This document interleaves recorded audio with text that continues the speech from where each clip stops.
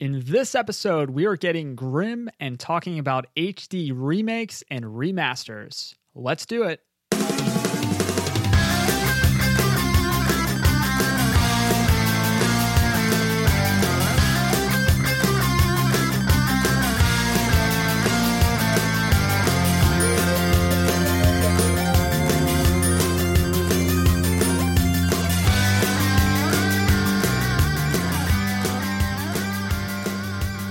What's up, companion? I'm your host, Tom Tate, and I'm on a mission to trim and prioritize my ever-growing backlog, and I can't do it without your help.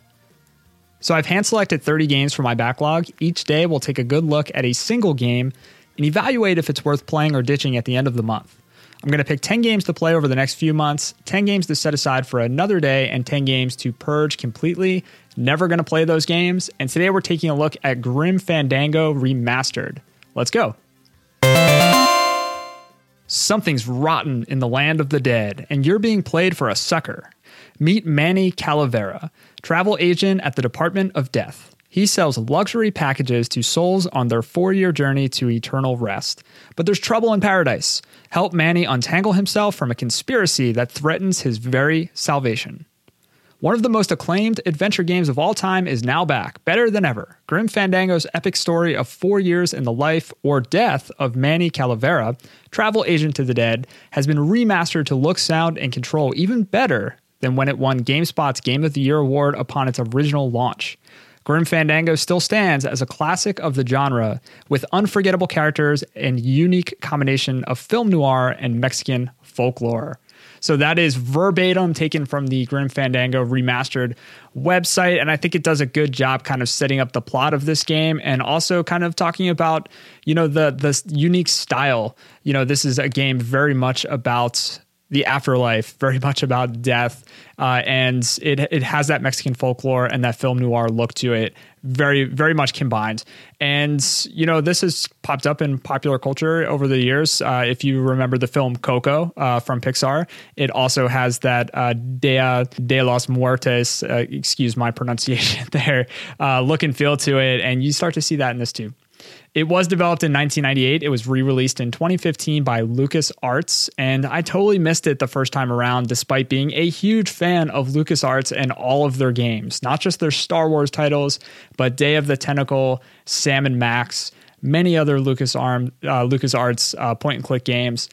Huge fan of mine, and I was surprised that, when this came out, I guess, I would have been in middle school. I had a Mac, but I didn't have a highly performant PC at the time, and this didn't show up on consoles until the re-release.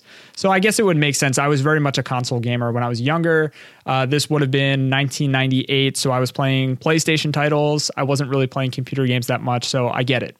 According to Wikipedia, it is the first adventure game by LucasArts to use 3D computer graphics overlaid on pre-rendered static backgrounds. So that is definitely new for LucasArts. And if you recall, a lot of their old games had that hand-drawn look to it. So this is definitely a step into a new direction in terms of graphics and overall design.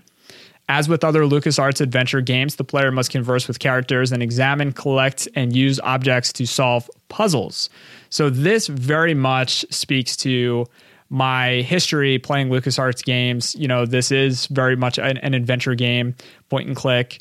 And, I started playing Maniac Mansion on the NES, so this was my genre. I was all over this. I'm shocked that I missed it. For the remastered version, this is the actual version that I have access to right now. Repaint it, high-res character textures, new dynamic lighting, classic score, re-record it with a full live orchestra, over 2 hours of exclusive developer commentary, and concept art browser. So you get a nice little package here. But for the most part, I believe this is a true remaster. So they did do this with Secret of Monkey Island, and they did this with Maniac Mansion, Day of the Tentacle. And I believe with those games, those remasters, you can switch back to the old look and feel. I don't know if you can do this, but I'd be curious to find out. There's about 11 hours of gameplay here, so it's a substantial playthrough. That's according to howlongtobeat.com. The version that I have, I mentioned, I have it on Vita. So this is interesting. This is kind of how it ended up on my backlog. I downloaded it for free through PlayStation Plus. So PlayStation Plus was your paid membership for their online service.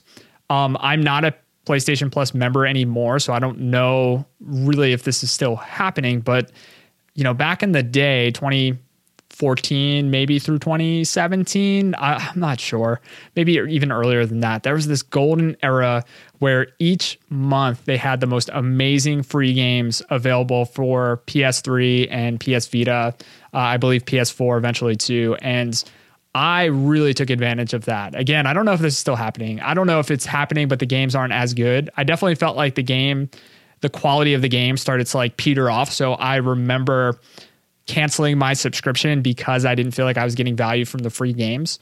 But this completely destroyed my backlog. I was downloading every single game just so that I wouldn't lose them. And most of them went completely unplayed.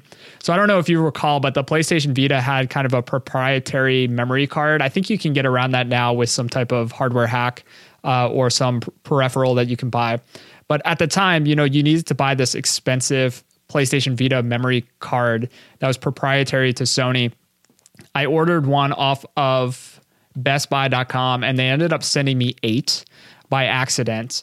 And I, like a good human being, I wrote back to them and said, hey, you really sent me way too many. They were expensive too. So I ended up with a ton of value in that person's mistake. So I emailed them and I said, hey, you sent me way too many. What do you want me to do? Do you want me to bring it back to the store or send it back? And they wrote me back and said to keep them. So I ended up filling, 6 of these PlayStation Vita memory cards with these downloaded games. And, I didn't add them to the 30-day backlog companion backlog challenge. There's so many games that, I haven't played and I probably will never play, but I did add a couple of the big ones, and Grim Fandango is certainly one of those. So what do you think? Should I revisit the glory days of LucasArts adventure games by way of Grim Fandango Remastered? Do you think it should make the cuts? I would love to know your opinion. If you played it and you think that I should play it, skip it, or ditch it, you can email me at tom@videogamepodcasts.com, or you can tweet me at YoPowerTime, YO Powertime. All right, so let's talk about backlog killers. I mean, there's no shortage of remakes and remasters in 2019, and that's really, really challenging as a gamer, especially if you lived through those eras, because there are so many games that you probably missed that you just didn't play because you didn't have the console or you didn't have a good PC. Or maybe you were just playing other games or fell off your radar, but you've heard about it over the decades as this is a must-play title. And then here it is available for PlayStation 4 or Xbox or Nintendo Switch or Steam. And it's super affordable. I mean, many times these remasters are not $60. They are cheaper. So to pick up and play a full title that, has stood the test of time with improved graphics, really challenging to pass that up. And then they go on massive sales. So they ultimately become super cheap, right? To pick up these remasters after they've been on the market for, 6 to 12 months. So again, there's no shortage of these. And of course, there's definitely a big difference between the two. So I'm going to put Grim Fandango in the remastered category. And when I think about remastered games, I think about, it's pretty much the same game, just with up-res graphics, new textures, maybe some features that are quality of life improvements. I'll talk about one of those in a second. But for the most part, it's the same game. It's just running a lot better on a new console or an HD television. So the scaling might look a little bit better. The textures might look a little bit better because you're looking at them on these huge screens or monitors. So Secret of Monkey Island and Day of the Tentacle are 2 LucasArts games that I mentioned earlier as kind of getting this treatment.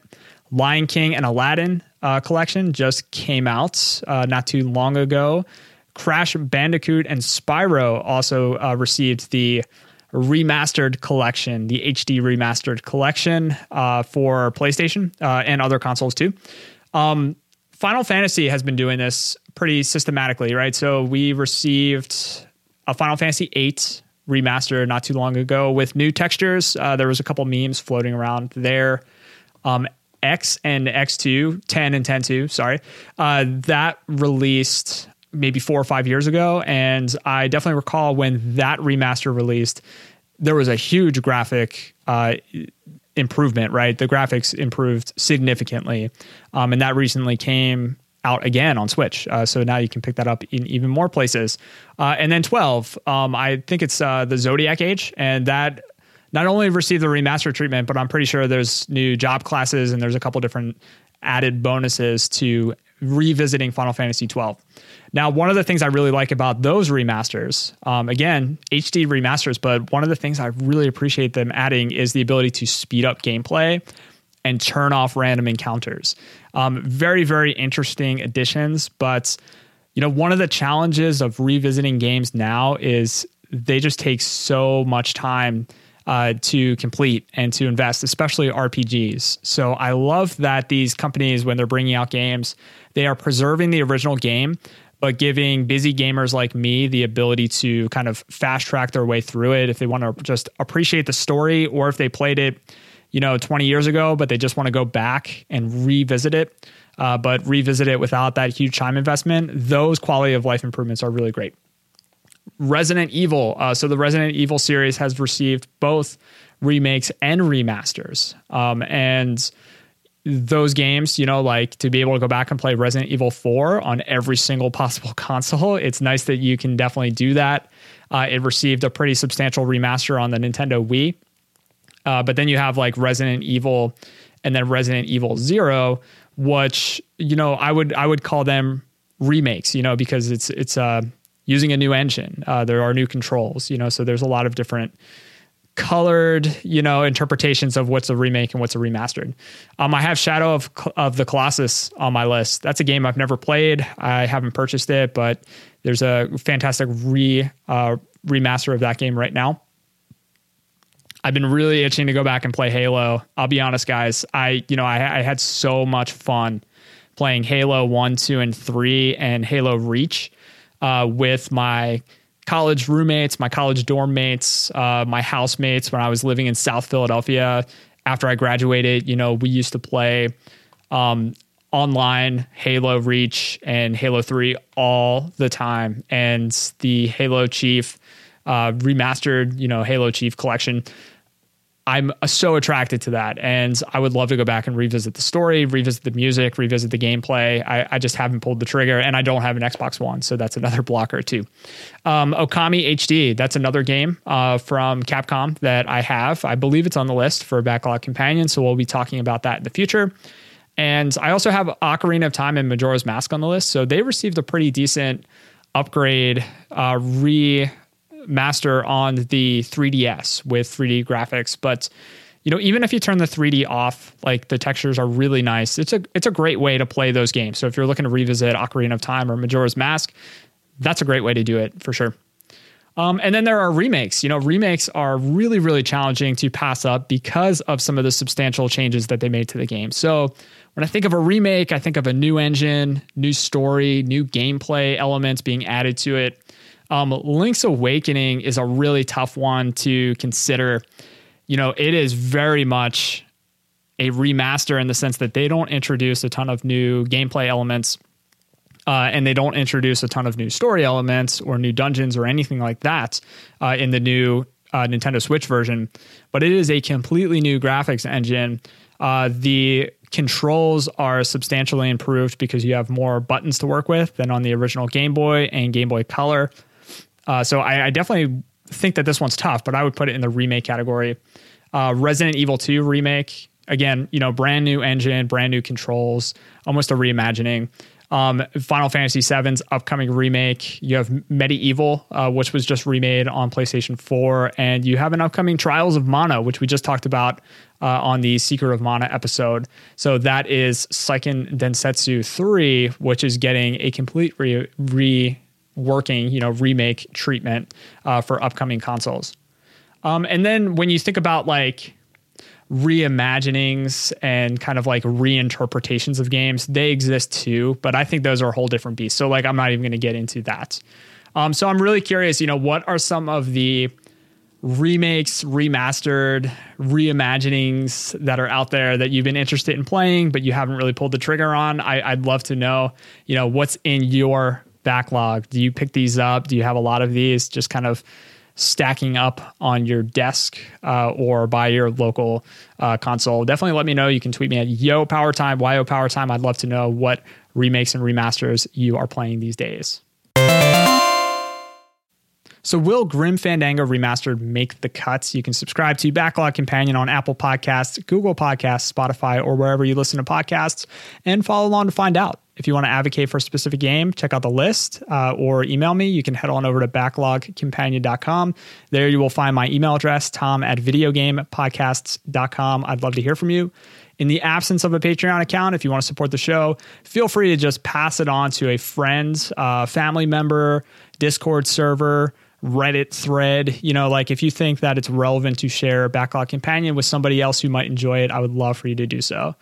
Be sure to pass on some actionable feedback to me if there's anything you want to hear in the show. And also, I'm really curious what's going to happen after the end of the 30 days. Should I continue the show? I'd love to know your thoughts. Thanks for traveling, companions. I will catch you on the next one.